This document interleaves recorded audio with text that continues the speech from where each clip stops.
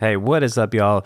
Welcome to the first episode of Beyond the Swing. And the purpose of this show is to talk to just the most fascinating people in the game of golf and even outside of golf that have great stories to tell about performance, have a lot of experience creating it, whether it's players, coaches, fitness people, and just really going down a wormhole to just keep discovering secrets behind high performance and things that you can use and just having real organic conversations and seeing where things go. I'm really excited about this show. I'm excited about a lot of the guests we got coming up. And we have some absolute goats when it comes to players, coaches, and just some fascinating things we uncover along the way. So I'm really excited about this show and to share with you. I'm really excited you're here listening at the launch of this. So I want to dive right in with my guy, Brady Briggs, who is one of the absolute goats when it comes to coaching and high performance.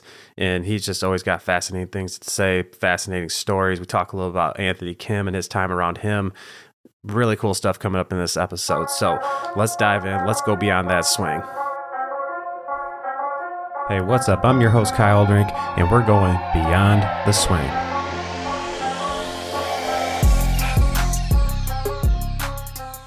So what's up, man?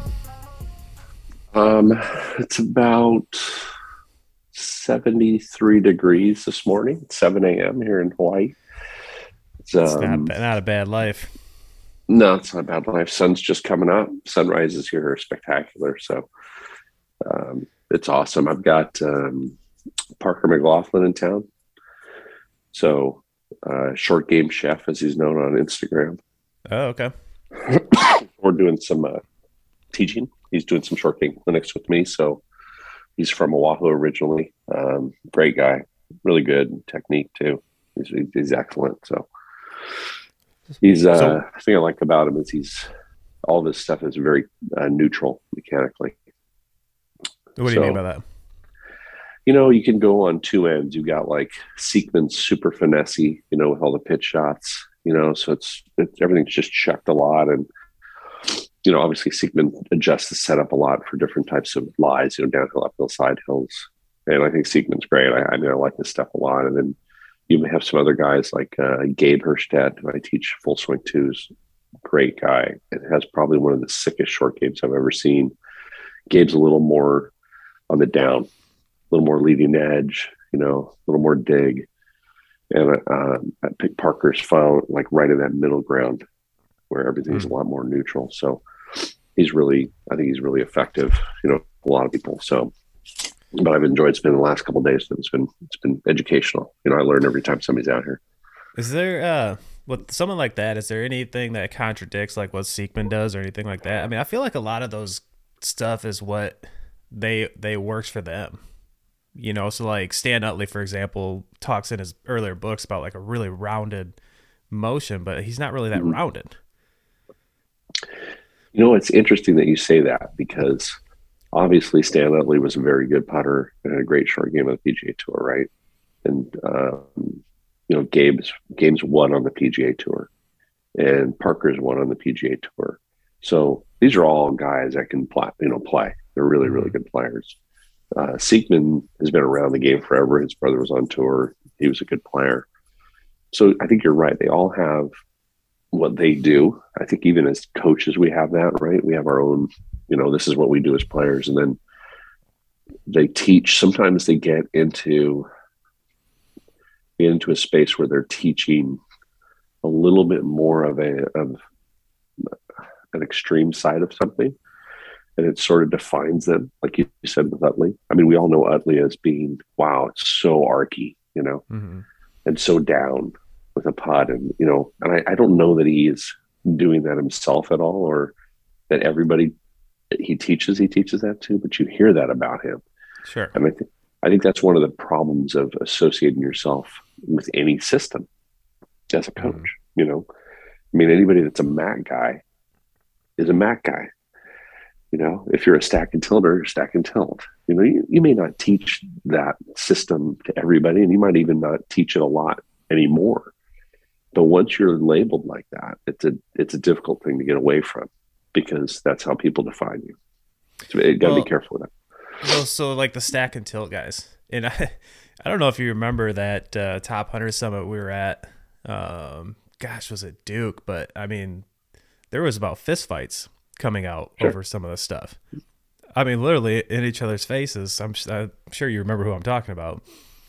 But Yes, arguing I do. about like the technique, and I remember sitting looking at these guys. I'm like, you've both been very successful.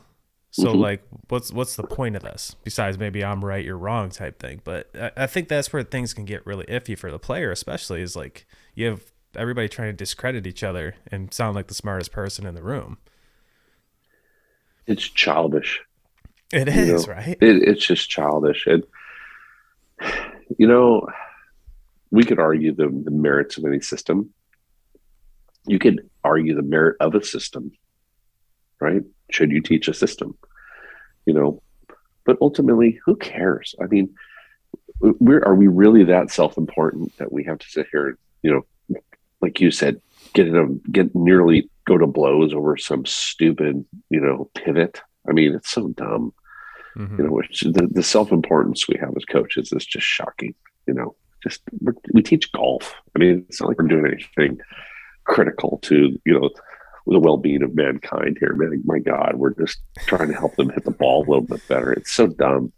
I mean, it's kind of fun, is because you were never participating in that stuff, and that was not your scene. And for me, like, there was a time in my life where I was young and dumb and adamant about what I believed in, and now I realized I didn't know much then. I hardly know more now. I think I just know that I don't know that much now. And back then, you think you know everything. And I think these guys just get so boxed into their space. It's just any criticism at all, and they're flying off the handle. It's a waste of energy, man. So Yeah, stupid. I mean, it was an interesting scene to be put around, what was labeled as all the greatest coaches, I guess. It was a really interesting experience to me, and I just naturally gravitated towards, you, Mike Melizia, people like that who were more willing to learn and humble and would have conversations. I mean, I always appreciated you because you're the dude out there in basketball shorts and a goatee. Like, you just kind of break the norm of the game. You're not the uh, what's that, the top button and straight Yeah, bill or whatever, and when I would hear you talk to players and kind of get in their face a little bit, like I really appreciated that you weren't the kiss ass.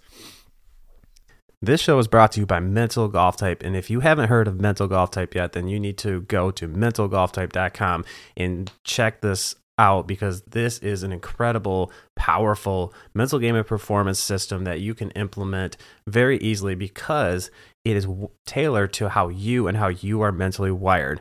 So some of the questions you might have had along the way of, why can I perform great on practice? Why do I hit it great on the range and I go on the course and it's something totally different? Why am I inconsistent? Why can I score so well one day and the next is something totally different? Well, all of those questions have to do with how you are mentally wired, how you are using your mental energy, how you're seeing targets, how you're making decisions. This is all stuff that has to do with your mental golf type, and you could take your free assessment and figure out a lot of things really quick for absolutely free at mentalgolftype.com. So you definitely want to get over there and check that out, because I can't even imagine trying to coach players without knowing that information.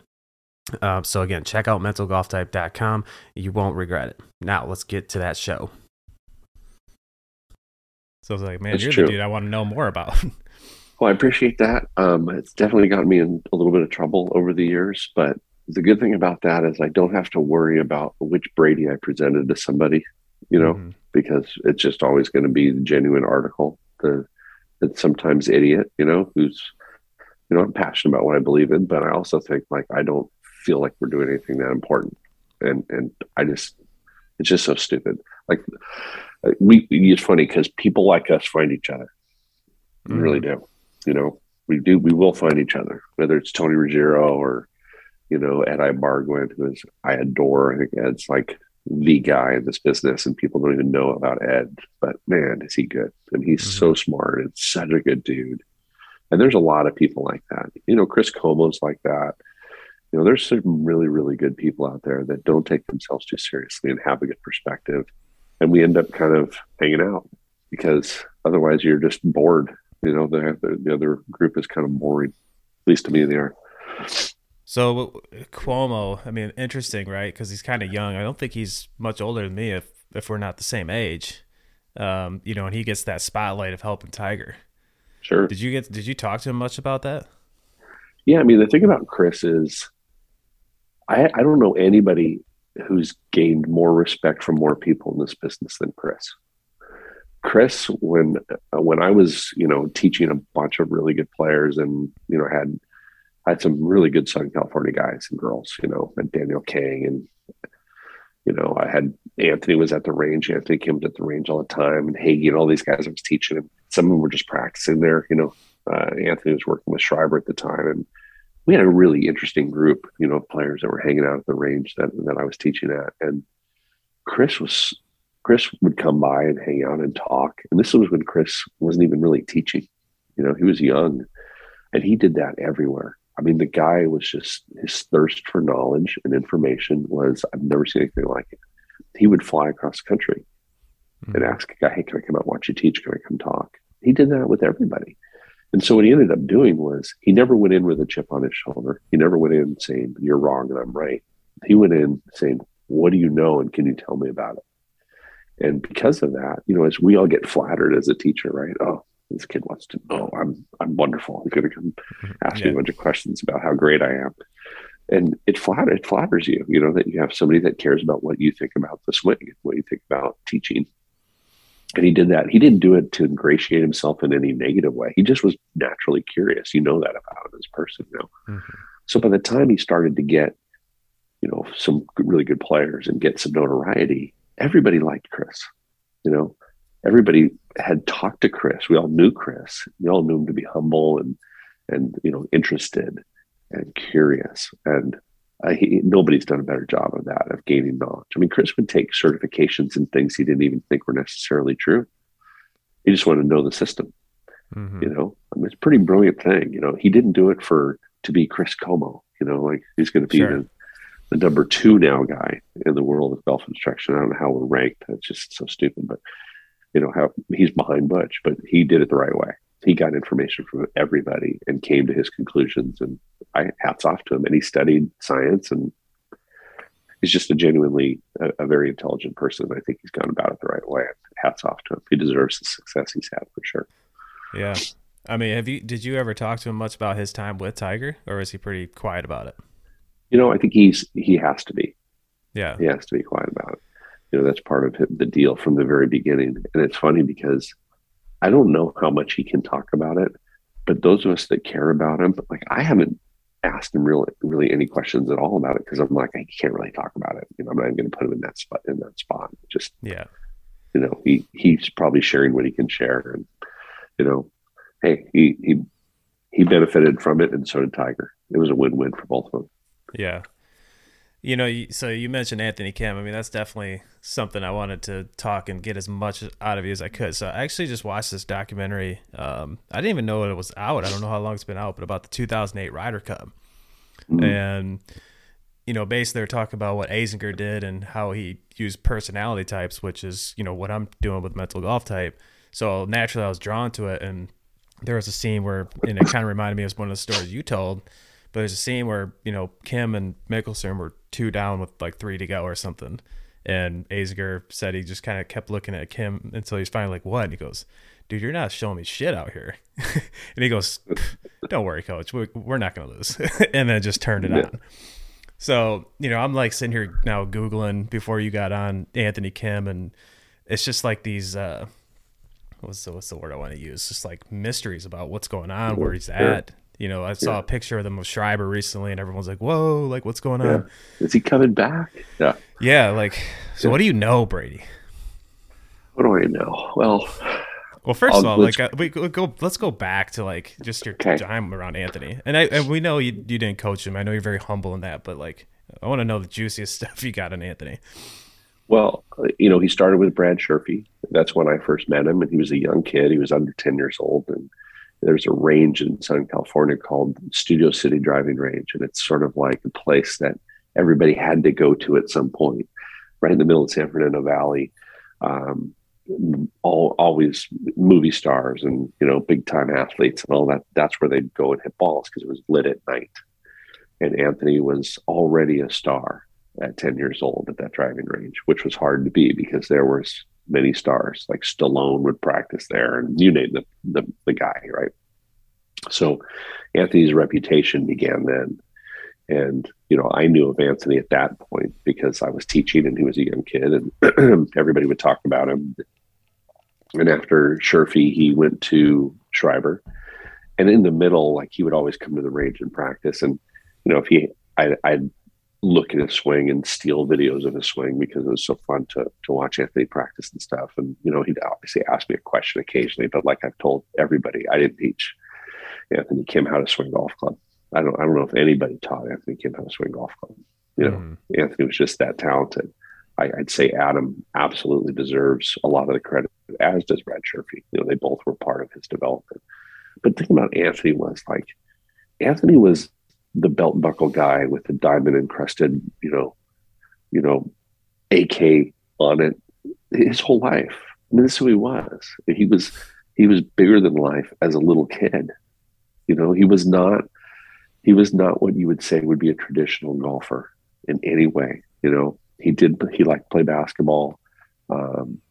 He loved to talk trash. The kid was the single best trash talker I've ever been around. I've been around some really good ones, including myself. You could not rattle that kid, man. I swear I tried so many times to rattle him.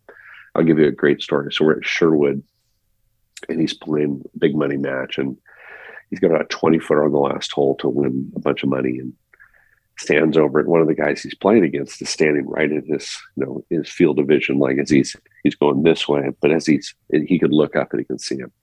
So Anthony's standing over it, and he gets ready to go, and he looks up and he goes, "This is going to hurt a little."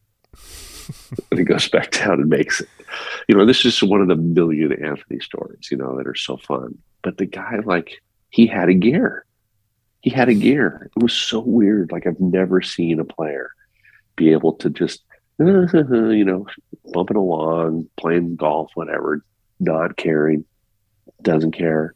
And then something flips a switch in him. Usually it's somebody saying something, and then it's on, and the guy could do it. Like, he was just so much fun to be around, to watch actually compete, because he didn't care about the golf at all.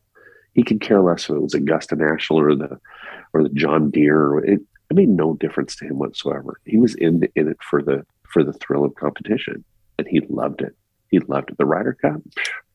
I can tell you some stories that are off the record about, some of the things that were going on with him and Sergio, but dude, nobody wanted to see that guy in that Ryder Cup one-on-one. Not one guy. And the last guy that wanted to see him was Sergio. And AK was licking his chops. And it was a done deal as soon as the pairings came out, what was going to happen in that match. So Anthony was just so fun. And so such a pain in the butt, at the range, he'd constantly make people pissed off. He'd like get in the face of somebody he shouldn't get in the face of, and he'd walk around like he owned the place, and typical kid, but to the nth degree.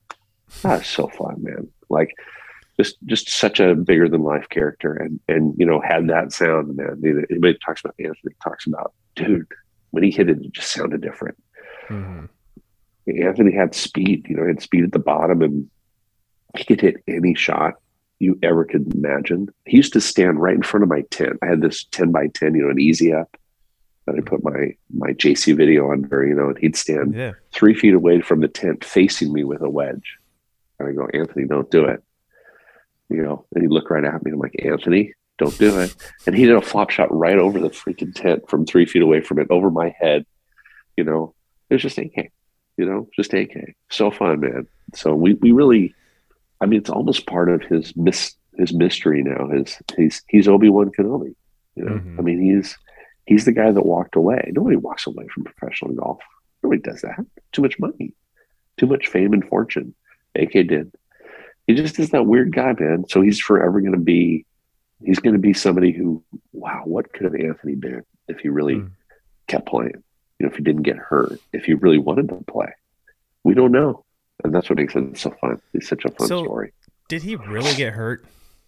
Yeah. Yeah, he had injuries. He had an Achilles tear, and he had some other stuff going on, and he definitely got hurt. He wasn't faking it. Gotcha. And he worked out. He was working out hard. I don't know how much you know about Schreiber, and Adam was on, like, he was on some other plane too, man. Like he was Yeah, I doing know some you weird, told me he was kind of a quirky guy, but yeah, tell me about just Adam. just smart, super smart, innovative. You know, another dude where you know another guy when you look him from the outside, you don't see him as a golf professional. You teach him, it doesn't seem like that, but so smart. You know, he was him and Anthony. Anthony would go work on his golf swing in the gym. I'd never heard of that before. I still don't think guys do that. Like if Anthony didn't hit a good, him and Shriver would go to the gym and they'd work out a different way. Wouldn't hit Hmm. balls. I mean, I can't even begin to imagine the depths of knowledge from Adam Shriver and how smart he was on a lot of things. And Chris was hanging out with Adam a lot. They're very, very good friends. I mean, this is sort of like another plane of thinking about golf swing and golf instruction, those two guys. And, I don't pretend to know anything that Adam knows. I just know that the guy knows a heck of a lot more about stuff than I do. And if you look at his players now, I mean, his players are doing well. They really are. He took one of my players. I get fired all the time. As coaches, we are always getting fired. There was a kid named David Lipsky now who's on the PGA Tour. And David, I taught during that same time with all of those players I had. David was probably the one player, like out of that whole group, if I had to pick a player who was never going to make it, it was David Lipsky. Hmm. He was never going to get the tour. He didn't hit it far enough. He wasn't explosive. His putting wasn't very good. He had a lot of greens, but it wasn't really long. He goes to Northwestern. He ends up having a pretty good short game there, right? With who's the coach? I forget. Pat. Goss. Yeah, Pat Yeah, Goss. Pat Goss. So Pat did a great job with his short game. All of a sudden, somewhere there, I got fired during the Northwestern years. And then he bounced around in Europe for a while. Ended up on Corn Ferry. He's on the PGA Tour, and since he's been back, and he's been with Adam for 3 or 4 years now, he's got him to the PGA Tour. Shocking. So Adam does good work. He really does. I wish I knew what Adam knew. I think it'd make me a better coach. And that's so true of so many guys out there. You're like, oh, that guy knows something. I don't know. I wish I knew that. And Adam's probably the kind of guy, if you asked him, he'd probably tell you. Because he's not a guy that would try and keep it from you. He's a good dude. Yeah, I gotta talk to him because he seems like an interesting character. I met him very briefly when you were talking to him at the one of those top things, and just didn't get a chance to know him very well. But so what about the Sergio stuff? Sergio stuff was pretty personal.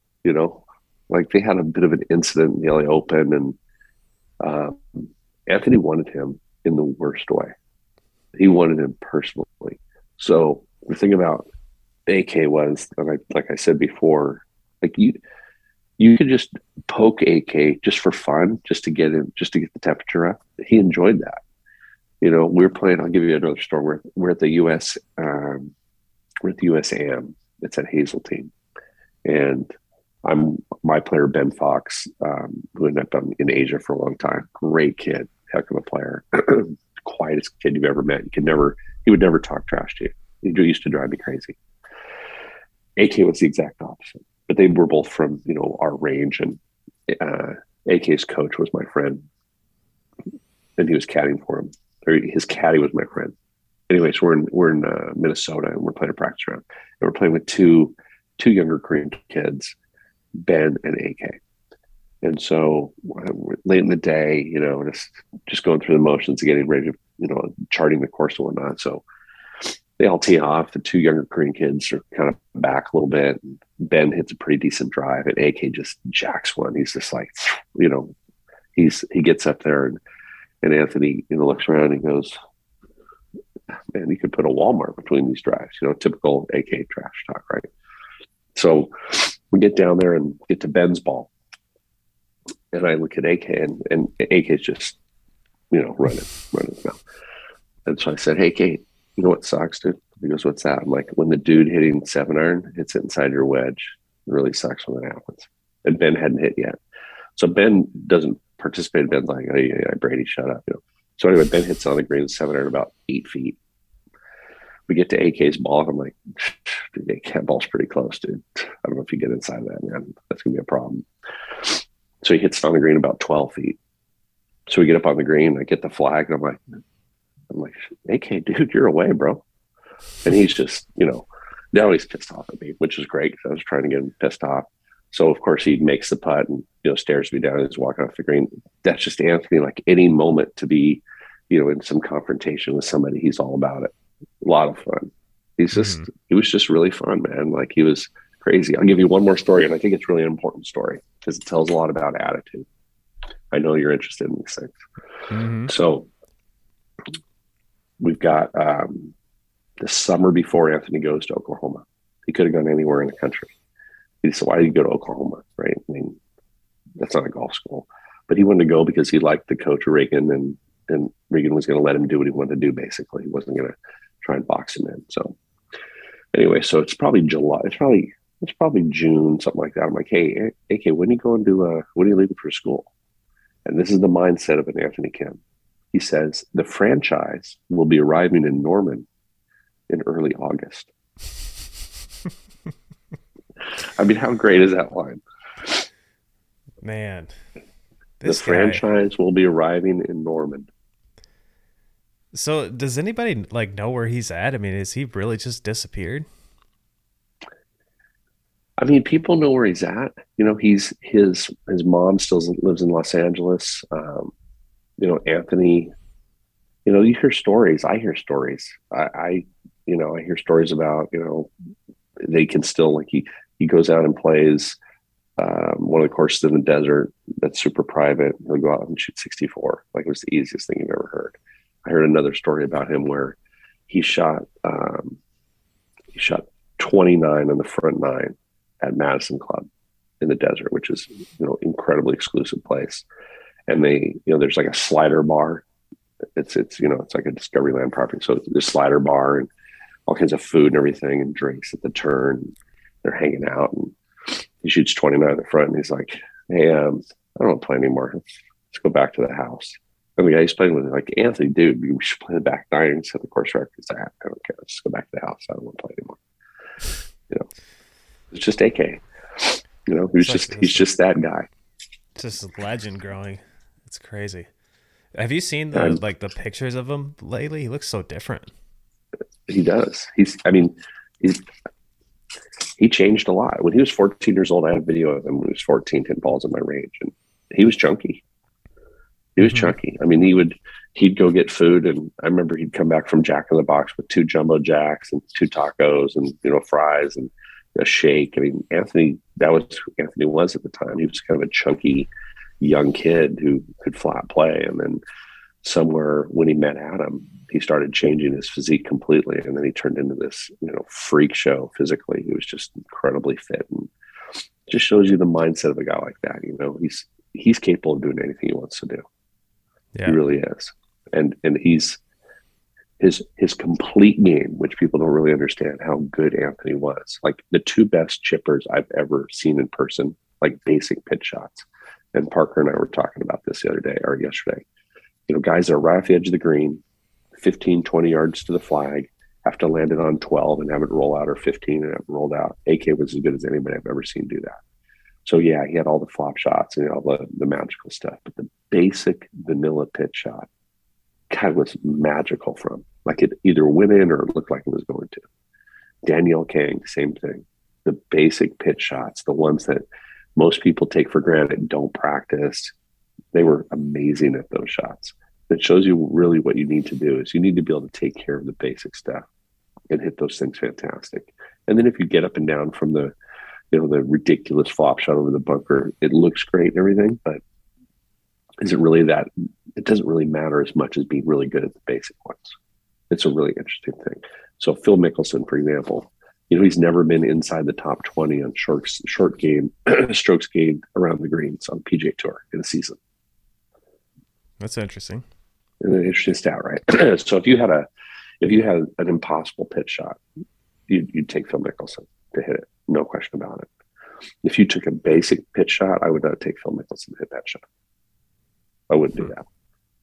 I would rather have a guy like Stricker, or, Kevin Na, or Patrick Reed, or one of those guys who's just dirty simple. Like club's interaction with the ground is very consistent. They're not digging the leading edge, and it's not There's nothing about it that is unusual. Just like they take a ball underhand and just throw it upon the green. That's how good those guys are around the greens. Danielle was that good at that shot too. So it's interesting how we group a player. Oh, Mickelson short game's the best in the world, and then you look at the numbers, you're like, well, it's not that good. If something's going on there. It's just all perception, about. I mean, Phil can hit the backward shot better than anybody, right? He hit the flop shot better than anybody. But if you had to get up and down for your life, give me Kevin Na. I'll take him. I'll take a guy like that. I'll take Stricker over Mickelson. Too weird mechanically. Yeah, I mean, I think that's why everybody, like amateurs, think that pros hit it to 5 feet every time, because that's what you see, right? So we see Phil Mickelson's highlights, but you're right, they're not showing us the one where he's, just hitting it to 6 feet from, a basic pitch shot. We just see the crazy shots. Right. And Mickelson's mechanics make sense that he would do that. He can do things with the leading edge that most players wouldn't try to do, but you don't want to use the leading edge that much. The hinge and hold that died with my career. It should have anyway. It's horrible technique. It was in a time where the grooves were different, the course conditions were different. I mean, the grass was longer. Now we've got these, you miss a green and the lie's tight, man. It's tight. It's kind of wet underneath. You can't stick the club in the ground now. You got to be able to hit it off of a green. You know what I mean? If you can't hit a pitch shot off a green, your mechanics aren't good enough. Right. We're talking lots of scrape, lots of bruising of the ground, nothing digging inside of the ground. And if your mechanics are such that that's who you are, if you're to go to the practice area and you've got a 20-yard pitch shot and you hit 30 balls, we shouldn't see that you were there. You shouldn't be disturbing the grass very much. If you're taking, little divots out on every single shot, let's go gamble. But because you're not going to be very good around the greens, you're going to wear a couple of those and chunk them. It's going to come out with too much heat. There's just a right way now. Technically, we know what the mechanics are to hit that shot the most consistently, and that's the difference between my generation when I was playing and where these kids are coming up now. I mean, the information's so much better. It's just so much better than it was. Well, I mean, you don't see that kind of technique, dude. It is. The equipment's better. Information's better. The teaching is probably better, I think, and the players are more fit. They're better mentally. They understand a lot of those things. They're being taught those things. I mean, it's impressive. Like, thank goodness I don't have to play. I'd be horrified. Like, these kids they're very, very good, and that's why you see kids now that are so good, so young. Guys used to be, that guys wouldn't get to the tour until they were in their mid 20s, or mid to late 20s. That's when they'd start to get out there, and then they'd start to learn how to work. No, not now. They're just that good in college. Everybody's really, really good, and it's a different game. Well, do you think some of that is because it is easier? I mean, when I was in college, with the equipment, I was hitting it 260 off the tee, and I hit it over 300 yards, and I'm fatter and more busted down, and so I'm that much longer just with equipment and balls. So like hitting wedges into greens versus 6 irons and 5 irons is a different game. Yeah, it is. I mean, I choose to call it just more muscular instead of fatter. But don't ever talk to yourself. I'm more fatter, man. There's no doubt. Self-talk, bro. Self-talk. No, I think it's easier. I mean, I hit the driver about as far. I hit it further than I did in 1986 when I graduated high school. I'm 53 years old. I hit the driver further now than I did then. Sure as heck isn't because I'm stronger. I'm bigger. I'm for sure bigger, but the equipment's better. The ball is so much better. I mean, I don't know if you saw that thing that was on YouTube a couple of years ago. A guy on the European Tour did some testing with, the current driver and the current ball. And then he had a persimmon-headed driver and the current ball. And then he had the persimmon-headed driver and the Bellata. And then he did the current driver and the Bellata. It was fascinating watching. It was fascinating. As soon as he got the old ball out, it started to get bad. And then when he put the persimmon head with the old ball, he's like, where's the driver head? What is this thing I'm looking at down there? And he goes, and he could not hit the fairway. It was just, it was curving all over the place. And he's like, I can't swing as hard. I got to hit the middle of the face. And I can't afford to miss the face. And that was the difference. Like the ball curved a lot more back then. Mm-hmm. And miss hits you paid for significantly. And now, we can off the toe of the heel and you lose a little bit. Sometimes the toe you gain a little bit if you're a fader like I am. And ball just goes further, stays in the air longer.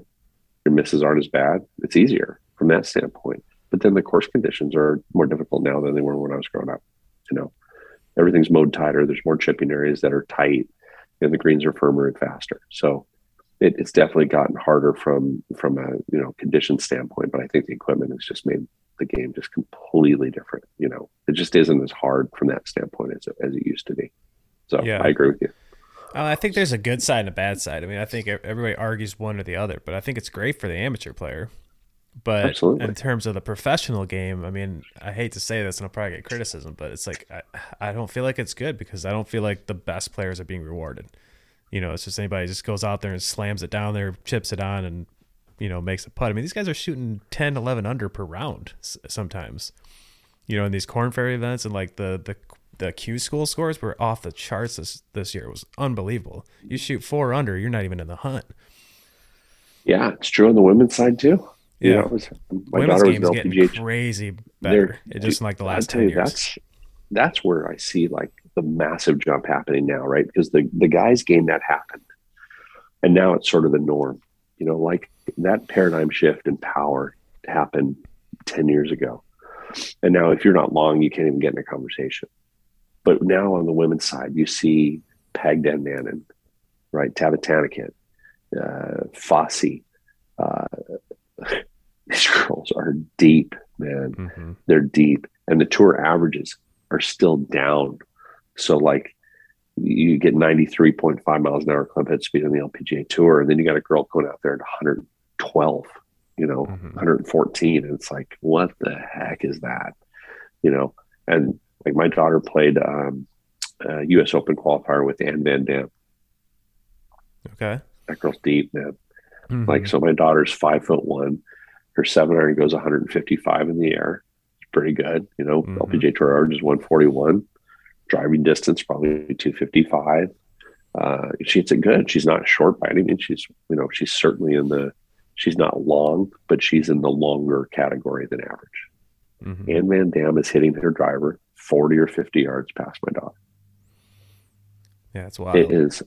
Hitting it 290 consistently. It's amazing. That's the athlete we're seeing now coming into the LPGA Tour. That already happened on the guy's side, but now on the girl's side, it is like it's staggering how far some of these girls are hitting it, and we're going to see better scores coming out of them too. Because, and it's unfortunate because I know it's off on a tangent, but it drives me crazy because the guys play a proportionally shorter golf course for them than the girls do. Yeah, it isn't close. I never thought about that. Mm-hmm. There's not a guy on the PGA Tour that hits a hybrid to a par 4. Doesn't ever happen. Most of them don't even have them, but they're not hitting hybrids to a par 4. The guys that I've worked with on the PGA Tour, most of them did every single par 5. Mm-hmm. Even par 5s that are 600. There's players that can get to those holes. The ladies' game is very different. If you take the average distance of an LPGA Tour player and you want driver 7-iron on a hole, then that hole is, we're doing 245 off the tee, okay, 141, right? We're at 190-ish yards or 390 yards. That's driver 7 on the LPGA Tour, right? For a guy, driver 7-iron on a par 4, you know how far that is? That's 490 yards. Right. So now we're at 100 yards on a par 4 for the same driver iron into the green. That would make the golf courses, if you did the math, they'd be significantly longer. It's almost 2,000 yards longer if you average that out on par 3s and par 5s. Well, the guys play a long course at 7,400 yards, right? Do you think the girls are playing a long course at 5,400 yards? No. Right. The LPGA Tour plays the Q School 6,500 yards. That's 900 yards shorter than a guy's long golf course. It's proportionally not even close. So the girls are playing a course that's proportionally for them way longer than the guys. So what's going to happen to the scoring?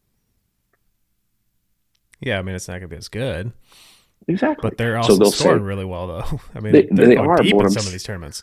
they are. But the point is, like, you like they held the NCAA's, they do them back to back. They try and set the courses up similarly, right?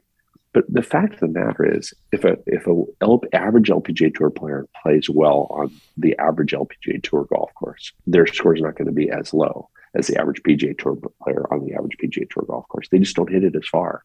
It's a basic thing about proximity. There's only so much you can do. So they look at the scores and people go, "Oh, the women's game, they're not as good as the guys." That is total BS. I mean, did you see what Jin Young Ko did? I don't think I did.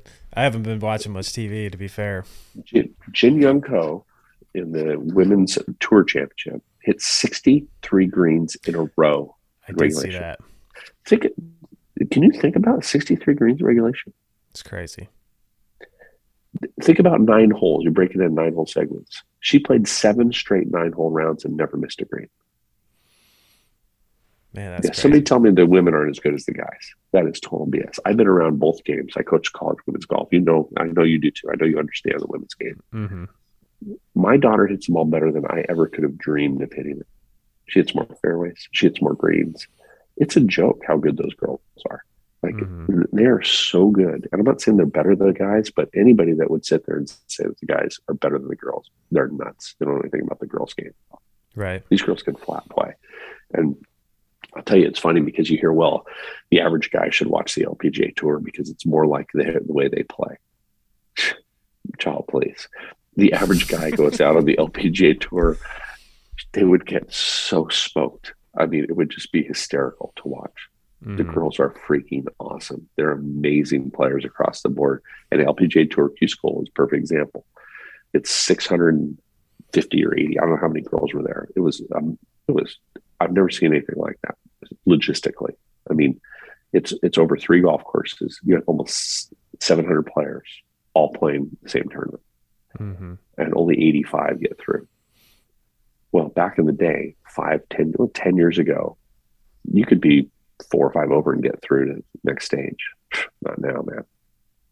That many girls, 85 get through, you better be at even or better. Or you're going to have trouble. So the scores have just plummeted on how difficult it is to move through the ranks of the LPGA Tour now compared to what it used to be.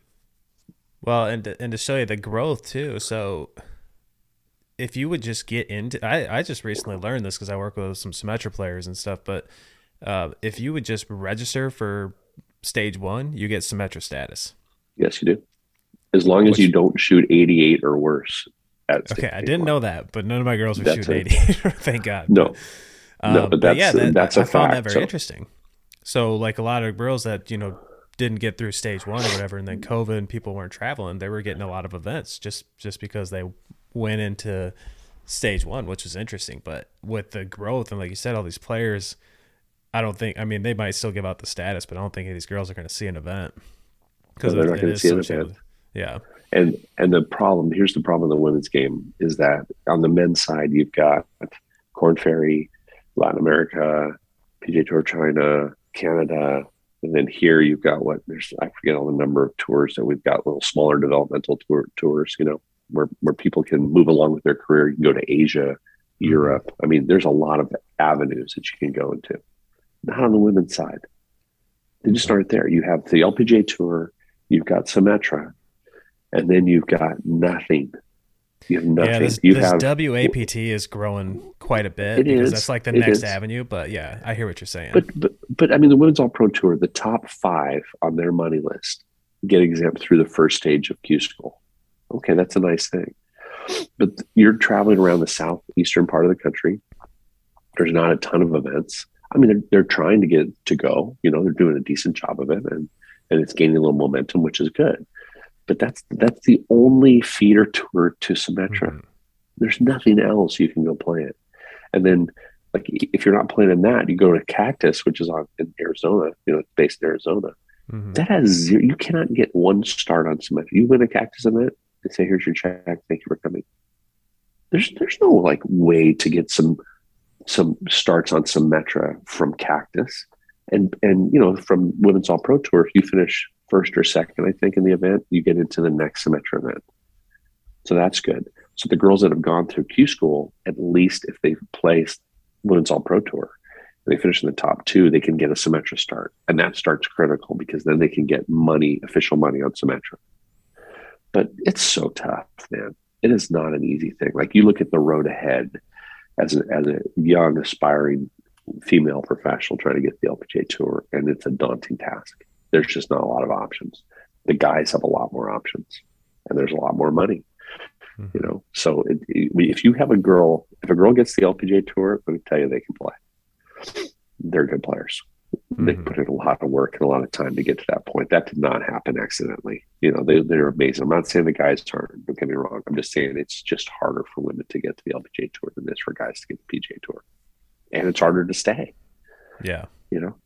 Top 125, get on full card next year. Congratulations. You got better status than the people who came off Corn Ferry, right? Because you're top 125 from the year before. LPGA Tour, it's top 80. That is a different world, man. Like, it's a completely different universe on the LPGA Tour. It's a tougher tour that way. I hope they make it a little bit easier and somebody puts some money into a developmental tour. Maybe it is the Women's All Pro Tour that we're going to see that gets to that point, but I wish they'd find some better options, because we're probably missing out on some really good players that either can't afford to play, can't afford to travel, whatever that is, because it's just too difficult to get. Well, and it's interesting you say that. I'm involved with this startup. What's going to be interesting, I can't give too many details just yet, but that's basically a venture capital fund for players. And the way they're doing it, the way I got involved, is because it's really player friendly, where a lot of these times these players have to like sell shares in themselves, and they give so much away that, like, even if they win, they pay everything out.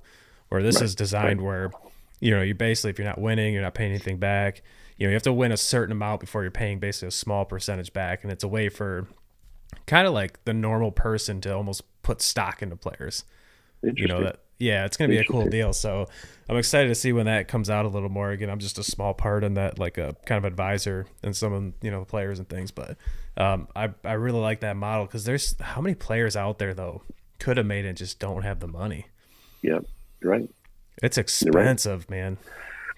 It is. That's why this game, we continue to see the same demographic make it to professional golf. I mean, we're just not seeing enough people from backgrounds that aren't affluent get themselves through. It's in the PGA of America. We need to do a better job of getting more PGA members that are women, that are coming from, that are minorities, or coming from different places. We're just not, the game still is exclusionary in that way because of the financial aspect of it. And it's unfortunate, because how many talented players did we never see become superstars or make contributions to the game in positive ways, because it's just too difficult financially to get going. It's an unfortunate reality of the game. And it sounds like what you're talking about would be really good, man, because we're missing out on probably some incredible talent because people just can't afford to try. That's too bad. So what's your, like, what do you think separates some of these players? Because, I mean, you look at the Corn Ferry Tour. I mean, if you walk down the range, they're all cookie cutter swings. They all have good short games.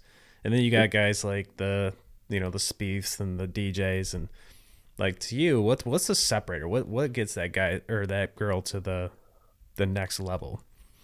It's belief. It is belief, man. Like, if you're at that level, you have the basic skill set, right? You can hit it good enough, far enough, short game's good enough, putt good enough, whatever that is. But I told you the story about AK, right? Mm-hmm. The franchise will be arriving in Norman in late July. Okay. I mean, you think of the mindset of somebody that can say that, honestly looking at you in the face, right? I'll give you a Danielle Kang story. So Danielle's number one in the world as an amateur. She's number one amateur in the world. She's won 2 USAMs. We go through Q School. She doesn't play real well. She got crappy status on the LPGA Tour. This is back when you could get to the LPGA Tour through Q School. So she's got full Symetra to make a crappy LPGA Tour status. Well, we're shopping agents, and we're going to different agencies, and we go talk to Mark Steinberg, Tiger's agent. We're in a meeting with him, and she's trying to decide what agency to go with. And Steinberg says, well, I think you should go out and play on Symetra for a year, get your feet wet, go out there, win on Symetra, and just have a full year out there. Then you can go to the LPGA Tour. And I'm sitting there like, I wouldn't have said that for you because I know her, And she says, looks him right in the eye, and she goes, I'm not a effing Symetra Tour player. I'm an LPGA Tour player. I'm not playing on the Symetra Tour.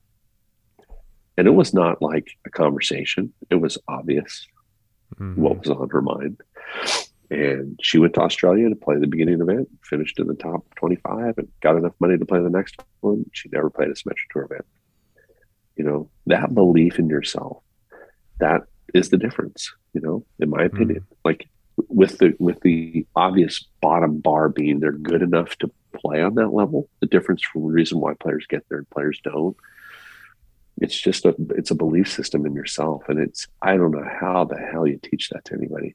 I really do not. I mean, they just have it. Players like that have it. I was talking to Parker McLaughlin about this, and he's like, there's such a difference. Like when people just believe they're that good. And we were talking about ego, and how players are always blaming somebody else. And I'll steal his story about Stephen Ames that Stephen Ames told Parker when he got on the PGA Tour. He said, Parker, let me tell you a story. He goes, the quicker you learn this, the better. He goes, if I miss a ball left or right, that's my coach's fault. If I miss it short or long, that's my caddy's fault. But that's the way it is. And so the mindset could have been me, right? I mean, there's this completely, arrogant side that I'm the bomb. How can I? That's not me. It was the equipment. It was whatever it was. So Parker was telling me a story about how he was the best player in Hawaii. He grew up in Hawaii. He's going to play the Hawaii State Championship, junior, whatever. And he was playing metalwood back then. It was the time where metalwoods were the norm. But he found this persimmon driver, and he's like, this beautiful Hanma persimmon. I thought, this thing is cool. I'm gonna go play the state championship with this thing. And he's like, I was so good. There was nobody who was going to beat me. I could bring whatever driver I wanted to bring. No big deal, He goes, so I proceeded to go and hit 6 balls OB in the state championship with this driver because I couldn't control it. It was horrible for me. He goes, I lost by 2 shots, and I was like, how did that happen? Why would I have done that? Why would I have taken this driver? Why would I have taken the other driver? And I was like, because the reason you took the driver is the reason you did make it to the PGA Tour. Your arrogance about how good you were made you say, I can take that. It's not going to be a problem.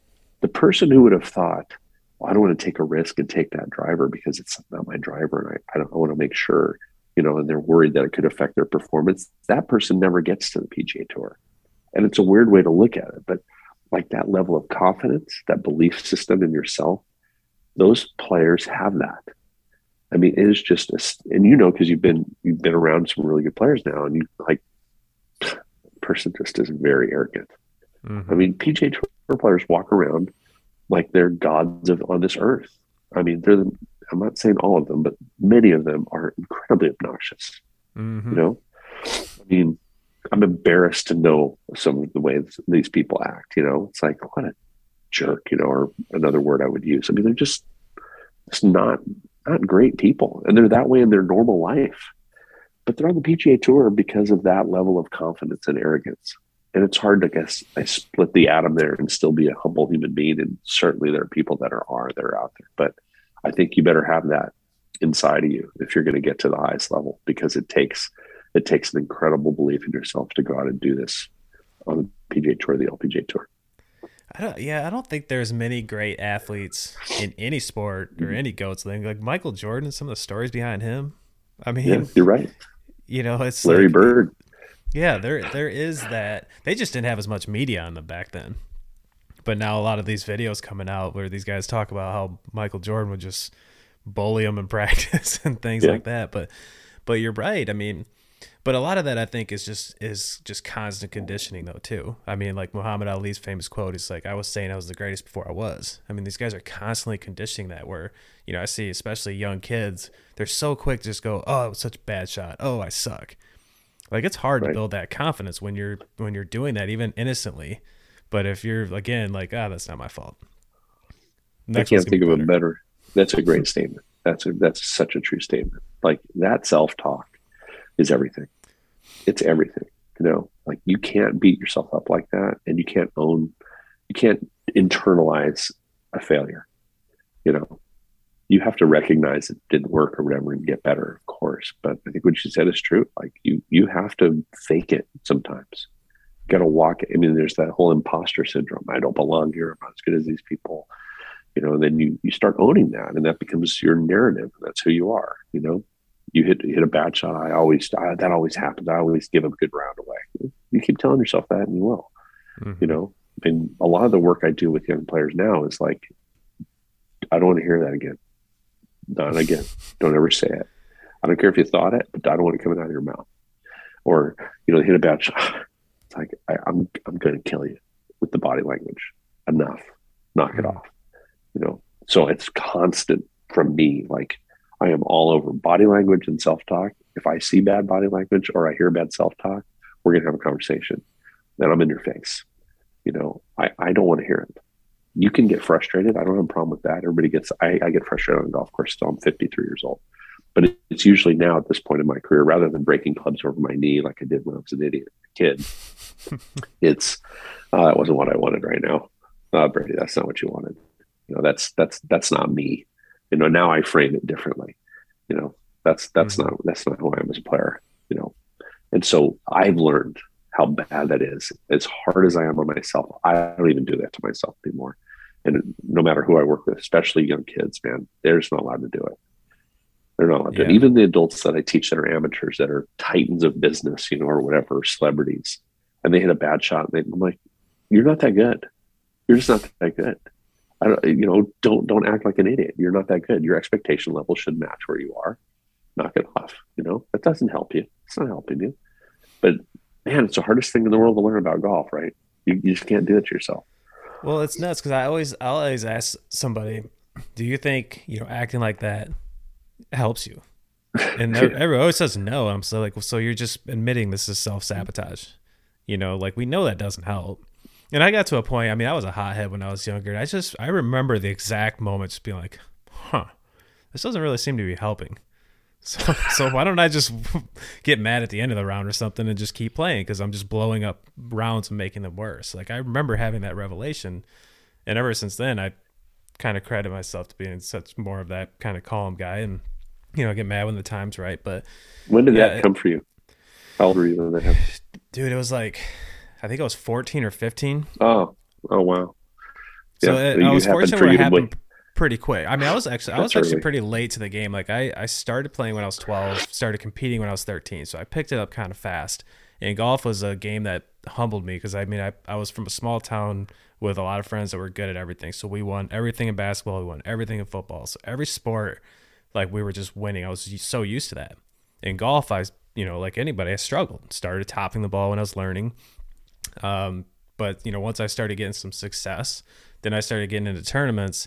And, again, talking about how we frame situations. So I didn't have a ton of money. I had knockoff King Cobra clubs. I worked at a golf shop that let me build this set. So I'm going up in these tournaments, and I grew up playing in like a goat ranch, like literally just mowed down field. Greens were probably rolling at 8, but that's all I knew. My parents just dropped me off, and I played all day. I loved it. So I started getting these tournaments, and I'm out there with the country club kids with all brand new Titleist clubs, and so I'm sitting here like at first like, do I not belong here, or what's going on? And I actually remember the first time I hit it in a bent grass fairway, I didn't know what to do. I swear to God, I had no idea how to hit it. I'm like, why is this grass so small? What is this? So I had to start aiming at the rough because I was blading everything. I had no idea how to hit that shot. So I remember again getting to a point like competing with these kids and just being like, instead of I don't belong, I was like, well, I got a crappy golf course, a crappy equipment, I'm still beating you. You need all this good stuff to beat me. So again, chip on your shoulder. So I wasn't like outwardly arrogant, but I remember like not letting myself be the victim. And I remember having those moments of not letting myself be like just blowing up and self-sabotaging. And I think a lot of that stuff is what helped me become the coach that I am and helping players learn these things. But because it doesn't help, and it's not healthy. It's not healthy to be mad all the time. Especially for these younger kids that are battling all this social image social media, self-image stuff. It's a different world, man. These kids are dealing with a lot different stuff than we did. Not about it. No doubt. I wish I had that knowledge. I mean, you came to that way earlier than me. I had some unbelievably impressive moments of stupidity and frustration and anger. Like, well, I'm not saying I wasn't dumb back then, but oh no, you were nowhere near me. I mean, I did some really stupid stuff. Like in college, I had broken enough clubs where I didn't have 14 anymore. You know, I was like down to 11 or something, or 12, and then like after a while, I would just bring a club to break, like an old club. So I'd hit, because I knew I was going to break club. So I just bring a club and I hit a bad shot. I put that club in the bag and bring the club I brought to break, and I'd break the club because I was just out of my tree. You know, like golf was easy for me when I was younger, and it got hard. It was so frustrating, you know. And I had a tin cup moment during a qualifier one time in college where we played this course called Porter Valley in Southern California, and Coach Bracken, who's at Cal State Northridge right now, after I transferred from San Jose, could still tell you stories about me. They were legendary. He still tells them to his players, you know, 30 years later. But we play this course called El Cab on Mondays, and I'd always play good at El Cab. You know, it was a traditional parkland, you know, kind of joint. So the driver was always hard for me, like at that point in my life. I was in the golf machine, and I had no idea where the ball was going off the tee. And I mean, zero. I could chip and putt like a madman, but oh God, the driver was so bad. And I'd hit it because I was freaking stubborn. I was hitting the driver. I didn't care. So anyway, we go play El Cab, and I'd shoot even. And then we go to Porter, and Porter Valley is a stupid little course. It's tight with houses on both sides. You should not be hitting many drives there. I mean, you should not be hitting driver. But of course, I mean, I'm a hit driver because that's me. So I remember one round, I get through the first 5 holes, and I'm even or one under. I haven't hit one OB yet. It was just a matter of time because I was going to hit one OB. And there's this downhill par 4, houses on both sides, OB on both sides. And I hated that hole. You know, I was not accurate enough to hit driver. And it was only like 330. You shouldn't even bother. Just hit an iron down there and a wedge on the green. But no, I was 20 and I was going to hit driver. And so the first one will be right, second one will be left, third one will be right. And the guys in my group on my team like, Brady, dude, just hit the iron. I'm like, I will run out of balls on this tee, or I'm going to hit the fairway. This is how this is going to go down, you know. So 7 balls later, I finally hit the fairway on my 7th drive. I made 16 on the hole. I don't know what I made, something like that. You know, the guys in the group are just watching an absolute meltdown of epic proportions. You know, I wish I could watch it now because it had to be funny, you know, tragic, but funny. So the next hole is par 5. I had 2 more balls OB there, made another 10 or 9 or whatever it was. So we go to the par 3, 8th hole, and there's water in front. I've got 1 ball. I'm down to 1 ball. So I hit it in the water, the par 3, put my iron in my bag, walk past the water, past the green, turn right, and just, I'm done. You know, I'm out. I checked out a while ago mentally, but now it was officially over because I ran out of ball. So I walk up the 9th fairway, and I get to coach, and I remember him sitting on the green. He's looking at me, and it's like, what the hell is Brady walking up here for? This is weird.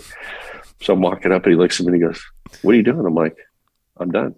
He goes, what do you mean you're done? I'm like, well, I hit 7 out on 6, and you know, I hit 2 out on 7, and then I lost my last ball in the water on 8, so I'm done. And he goes, I guess you're done. I'm like, see ya.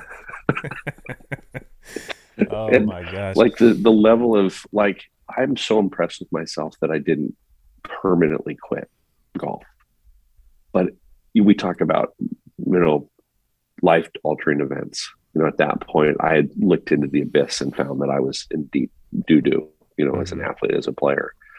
And I quit playing competitively. And I took the next 2 to 3 years and just learned how to play golf again, found the joy again in playing, and fixed my mechanics, and was able to go play again. I remember the first round I played back was 2 or 3 years later.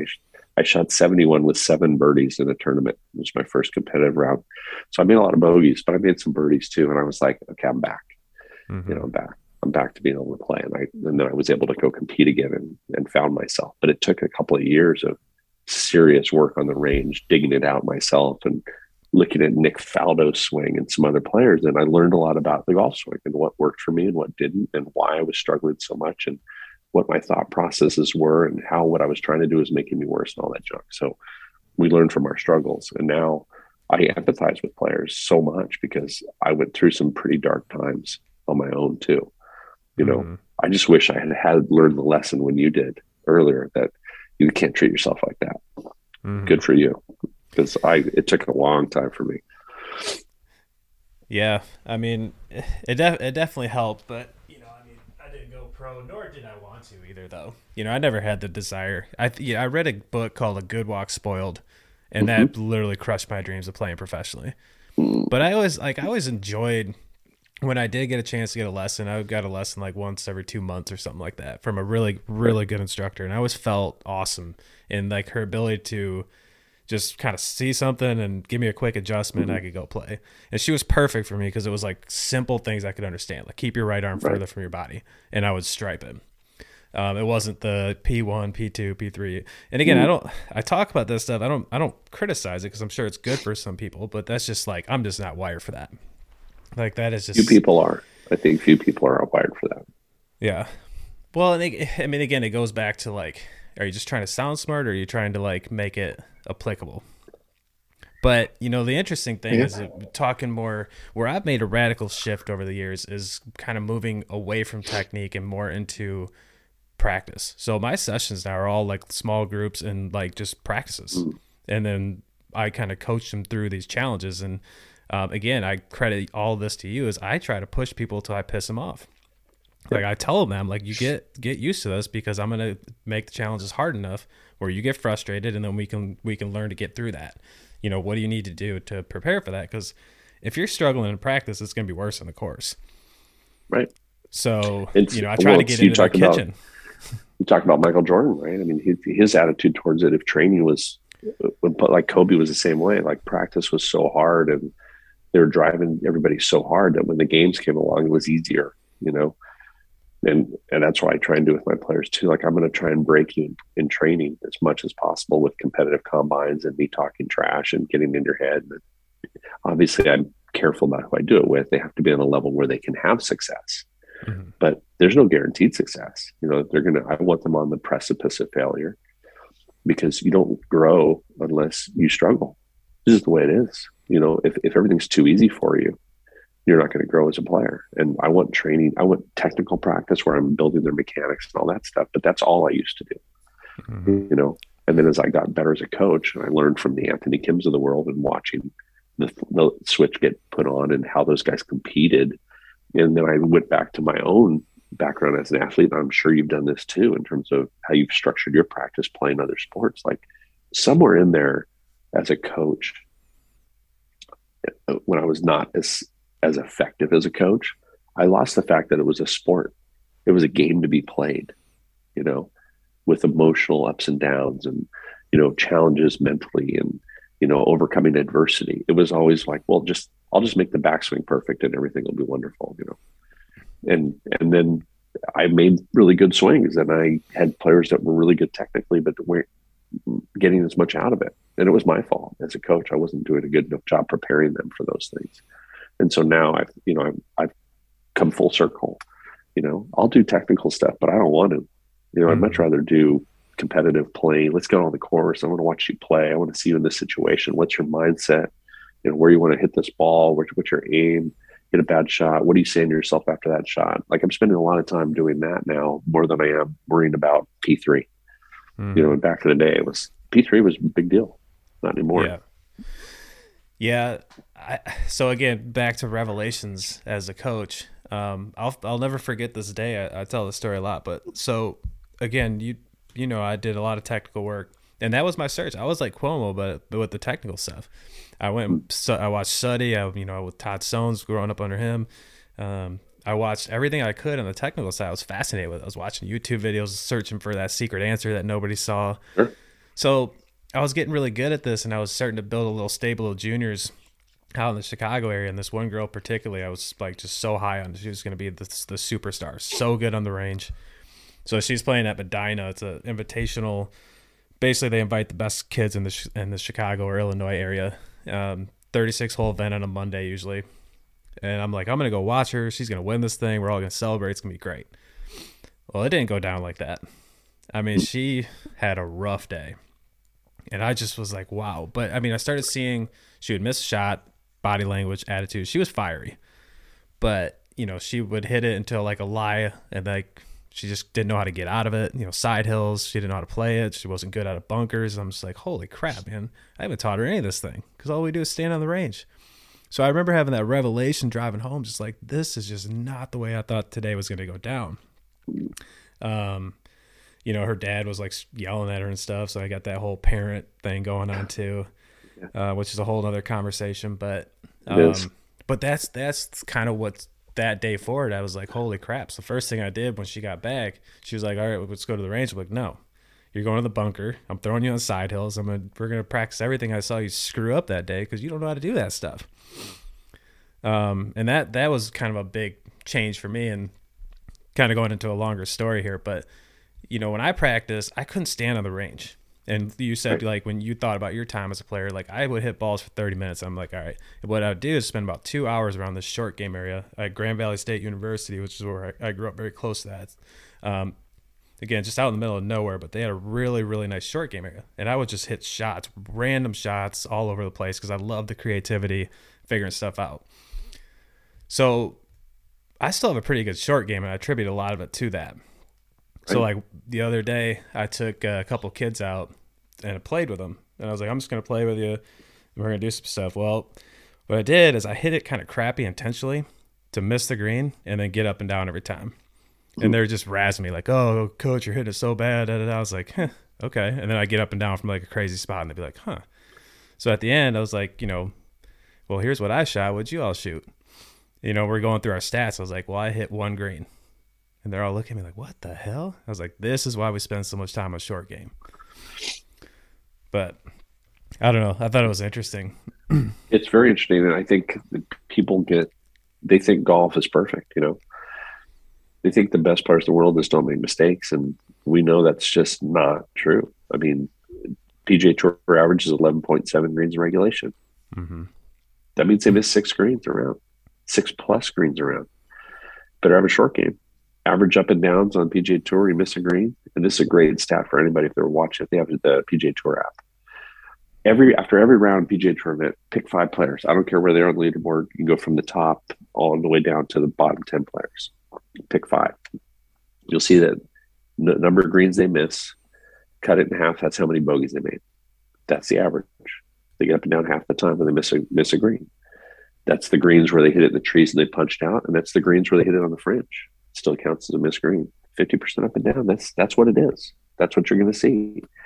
And so if they're hitting 11.7 greens and they're only getting up and down on half the greens they miss, they're making 3 bogeys. Mm-hmm. What's the average number of birdies on the PGA Tour? 3.6 around. Okay, they're 0.6 under par on average, right? Based on those basic stats. So perfection's not going down. You better be able to play golf. You better be able to deal with adversity. You better be able to miss a green and get up and down. You better be able to make 8-footers and 6-footers and 5-footers. And you also better know that you're not going to make them all. And you're not going to get up and down every time. You're not going to hit every fairway. You're not going to hit every green. So there's no perfect going on anywhere. It's just your ability to understand the expectations that you should have on your own game. Try to execute your process from start to finish as good as you can all day long. Deal with the adversity that will inevitably come into a round of golf, because it's going to. And be able to fight and battle and grind, because that's what tournament golf's all about. And if you want to get good and you want to be moving up that rank, whether it's, making my high school golf team or getting a scholarship to go play college golf or whatever it is, wherever rung on the ladder you're on, you better go compete, man. And you better train it and practice. Because if you don't do that, you're not prepared. And you knew it as a player. I knew it as a player. And you now know it as a coach. And we can try and help people build that whole thing. But they have to have the mindset of like, I believe in myself and I'm going to go grind. I'm going to go out and grind and give everything I've got all day long. And if you don't have that kind of fight, and you don't even bother because there's way too many good players, it's too hard. Yeah. Well, I know I've kept you long. I'll let you go here just a minute. If you got a minute, like, you're one of the best I know at setting up practice. So could you talk me through just a couple good things? Like, I have my system for practice, but I always like learning what you do. What are your best, like, if someone, I mean, this is broad, but like if someone's just like, Brady, how do I practice better? I mean, what do you tell them? Do you have specific like range things you like them to do? I know you have tons of awesome short game stuff. Like you've said a couple the last time we talked, like 100 feet to putts and stuff like that. It's so good. But like, what are your kind of best things to be doing in practice? Have a plan. That's number one on the list. When we were at Duke University and you got to go see Coach K run a practice too, right? I mean, that was the most impactful thing that's happened to me as a coach probably in the last 15 years. I watched Coach K run a practice. You're freaking kidding me? How amazing was that? One of the greatest coaches on earth. I don't care what sport it is. And Coach K, crazy. Like he didn't say anything, and when he said something, it was so like powerful, and then he would just walk away. Sorry, I didn't mean to interrupt, but like, yeah. No, it's just he was so good, right? Saying less, always we know as coaches is way more impactful than talking a lot. But Coach K, like he was so organized and detail oriented, and John Wooden was the same way. And then at that same trip, I skipped out on the next summit. I went over and watched the Duke women's soccer coach because I still coach women's soccer. I watched Coach Church run a practice. Whew, that was awesome, man. Like I learned more about golf teaching during the Top 100 Summit and didn't attend any of the seminars. I was watching these great coaches coach. And the whole thing is just detailed practice. Like I got to sit in on the film room for Duke's women's soccer team. They just played North Carolina, and Coach Church said, "Brady, you want to come in and watch the film?" I'm like, "Are you kidding me? Of course I want to come in. It's freaking amazing." So I'm in the room with all the players, the coaches, and they're breaking down game film from the game against North Carolina. These are two of the best women's programs. North Carolina's greatest program in history, right? And I got to watch the game film and watch them break it down. And then they took that stuff and they went to go train, and they worked on the things in training that they didn't do well in the game against North Carolina. That's exactly what a sport does. But for some reason in golf, we don't do that.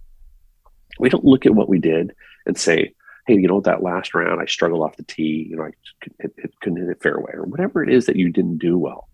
The next practice should focus on that, and you want to be detail oriented. Okay, well, I didn't hit it good off the tee. Okay, was it on a left to right wind hole? Was it trouble off the right? What was the combinations of things? Can we train that so that next time you're in a better place because you've had success in training to deal with that same scenario? So well, how would you train that specific scenario? So happy you asked. So like, let's say it's a driver thing, right? Left to right wind, obviously hard to come by if you want it on command, but let's say there's trouble down the right and you struggled with all the tee shots with trouble right. That was your problem. Okay. Then we're going to set a combine up on the range, a 3-ball game, which I do all the time. It's 5 shots. And we're going to make sure the negative point totals are all on the right. And we're going to teach you how to blow it left. We're going to work on that. And if you have success doing it with a big parameter, I'm going to make it smaller. And if you're still doing well, I'm going to talk trash. I'm going to say, whatever you do, don't slice it.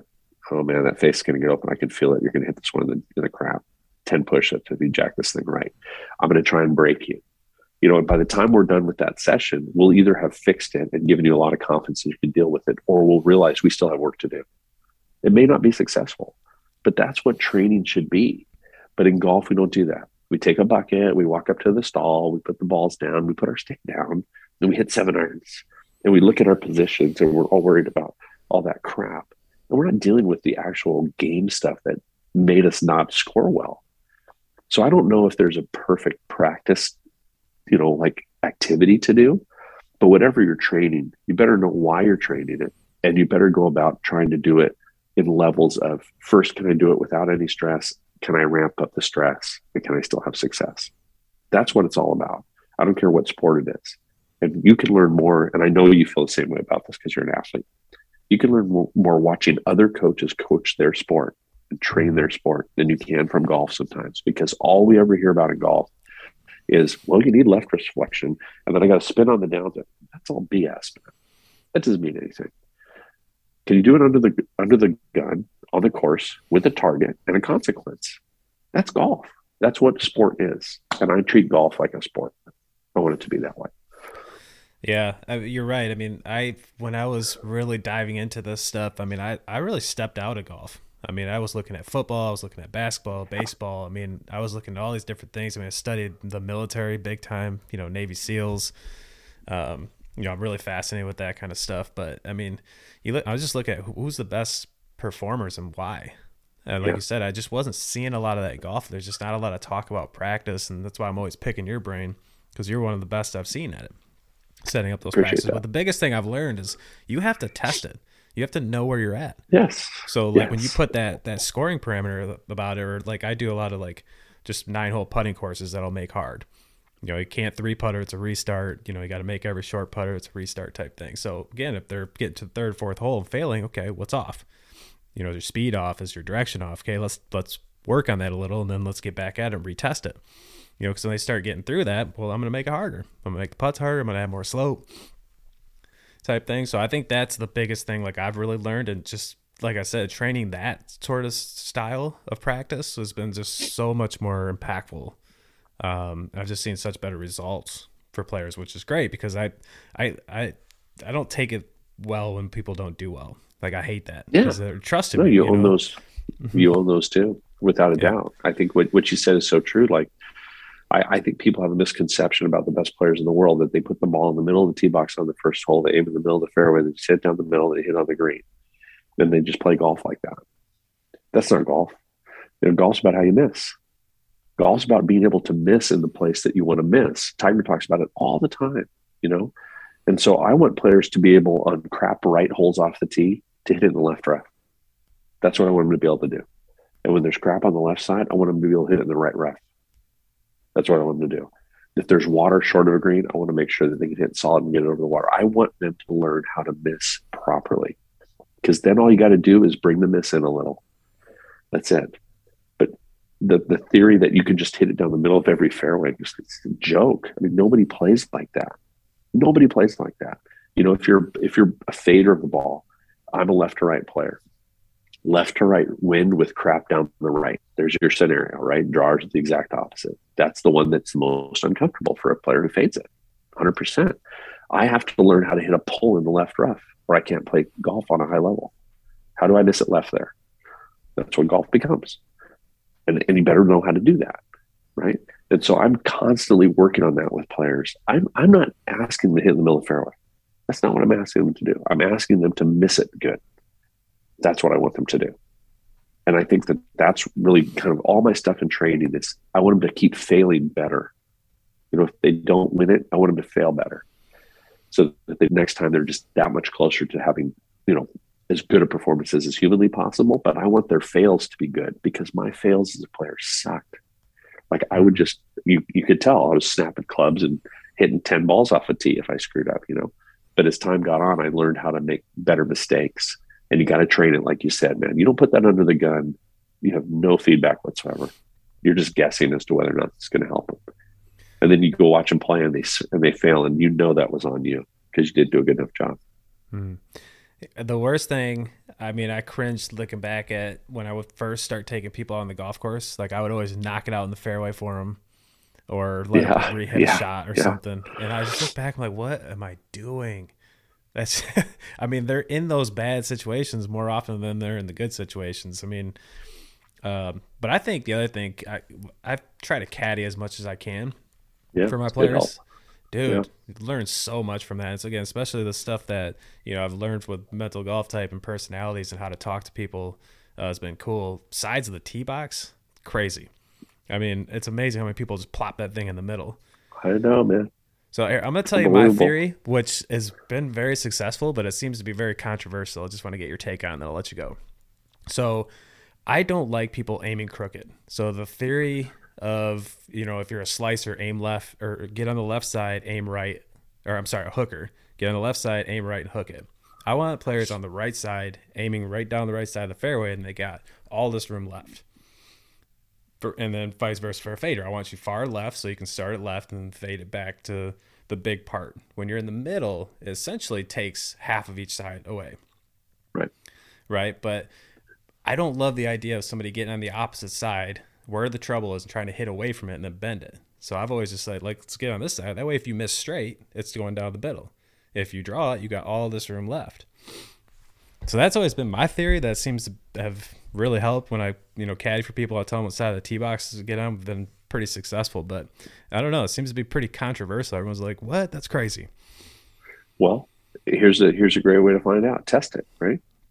Well, I mean, yeah. That's the way. So, like for me, I'm a guy that grew up as a drawer always on the left side of the box. I used to have the tee marker between my feet and the ball. Mm-hmm. I played a decade and a half of golf like that. And now I'm a fader and I'm always on the right side of the box. But there are certain holes I don't like being on the right side of the box based on how it's set up, with wherever, even though I'm a fader. Mm-hmm. But it's an interesting theory, and I'm going to go test your theory. Well, I'm going to go when I go play. Here's my point. I want to check it out. If you're on the left side and you're aiming, or I'm sorry, you're a fader, so you're on the right side aiming left. If you miss that thing straight, you're hitting it towards trouble. Well, it depends on where the trouble is. Well, true, but and the more you aim this way, though, isn't that going to intensify the miss more if you're looking kind of middle of the fairway? That's always been my theory. So I think test it. Let me know what you think. I'm going to test it. I will because I'm fascinated. But I would say like whatever your curve is, which one do you hate more on your miss? Right. So the fade family is the perfect fade. And then the one that starts left and doesn't come back. And then the one that overfades or starts straight and cuts. Right. So those are the misses. You either have a right miss or a left miss, either way, whether you're a drawer or fader. Which one can you live with more? Mm-hmm. Right. So like for me as a fader, I hate when I see it overcut. It drives me nuts. If I smoke pull one in the left rough, I'm like, no, that's fine. No, that's fine. I'm cool with that. If I hit an iron shot into a green, because, as a fader, short, if I overfade it, I'm short right. If I don't fade it, I'm usually longer left, right? These are the misses that you get in the family of fades, right? Mm-hmm. So I would rather any day for me personally miss with a pull.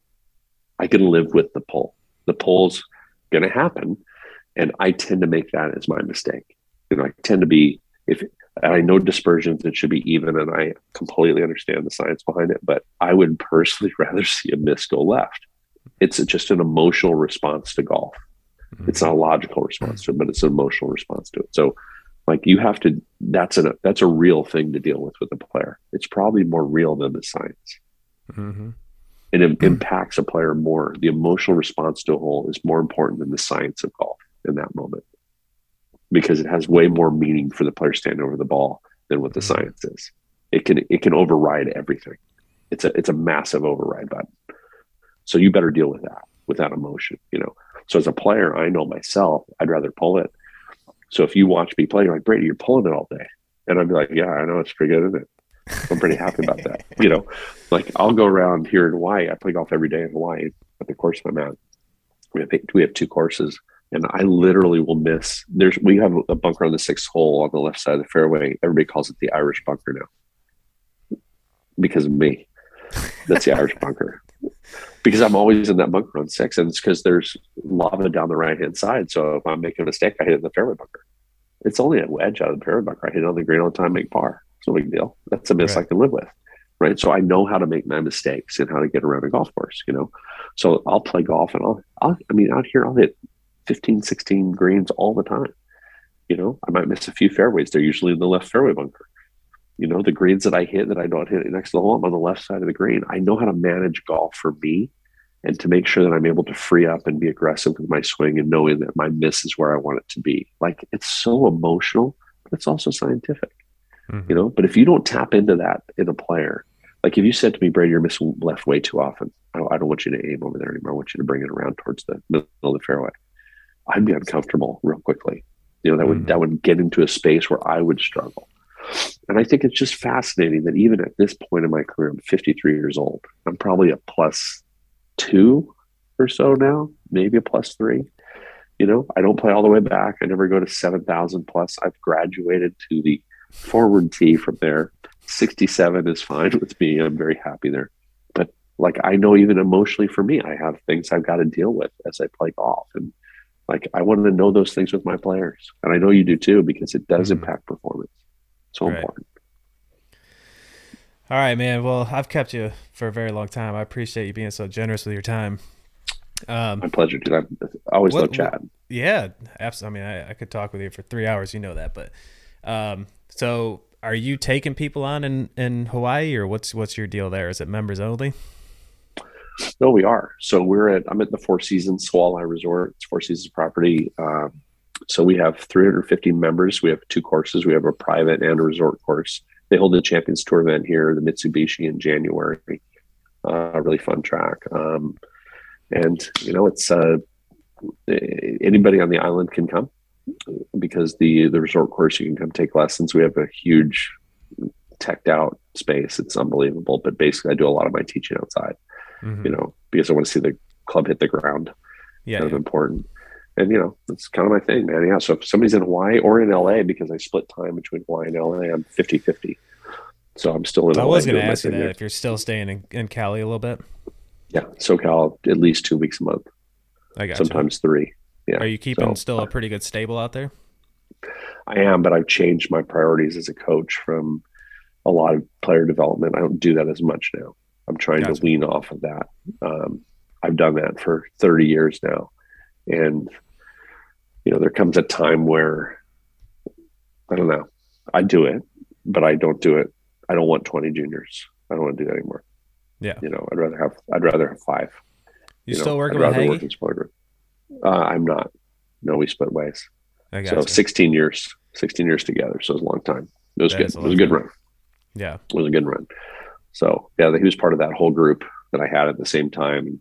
I look back fondly on that time of my career with all those players. But there were a lot of juniors, a lot of great players, tons of Division I players, tons of players that made it to the tour, have won a lot of tour events and stuff that I've worked with, but a lot of them didn't pay very well, because they were kids.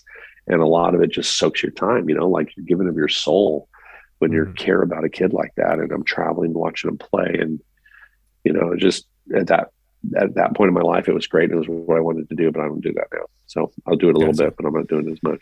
So gotcha. I'm old now. I want to go play some golf myself. 50's the new 30, right? Amen, brother.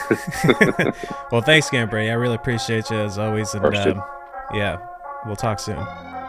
You got it, man. We'll talk soon.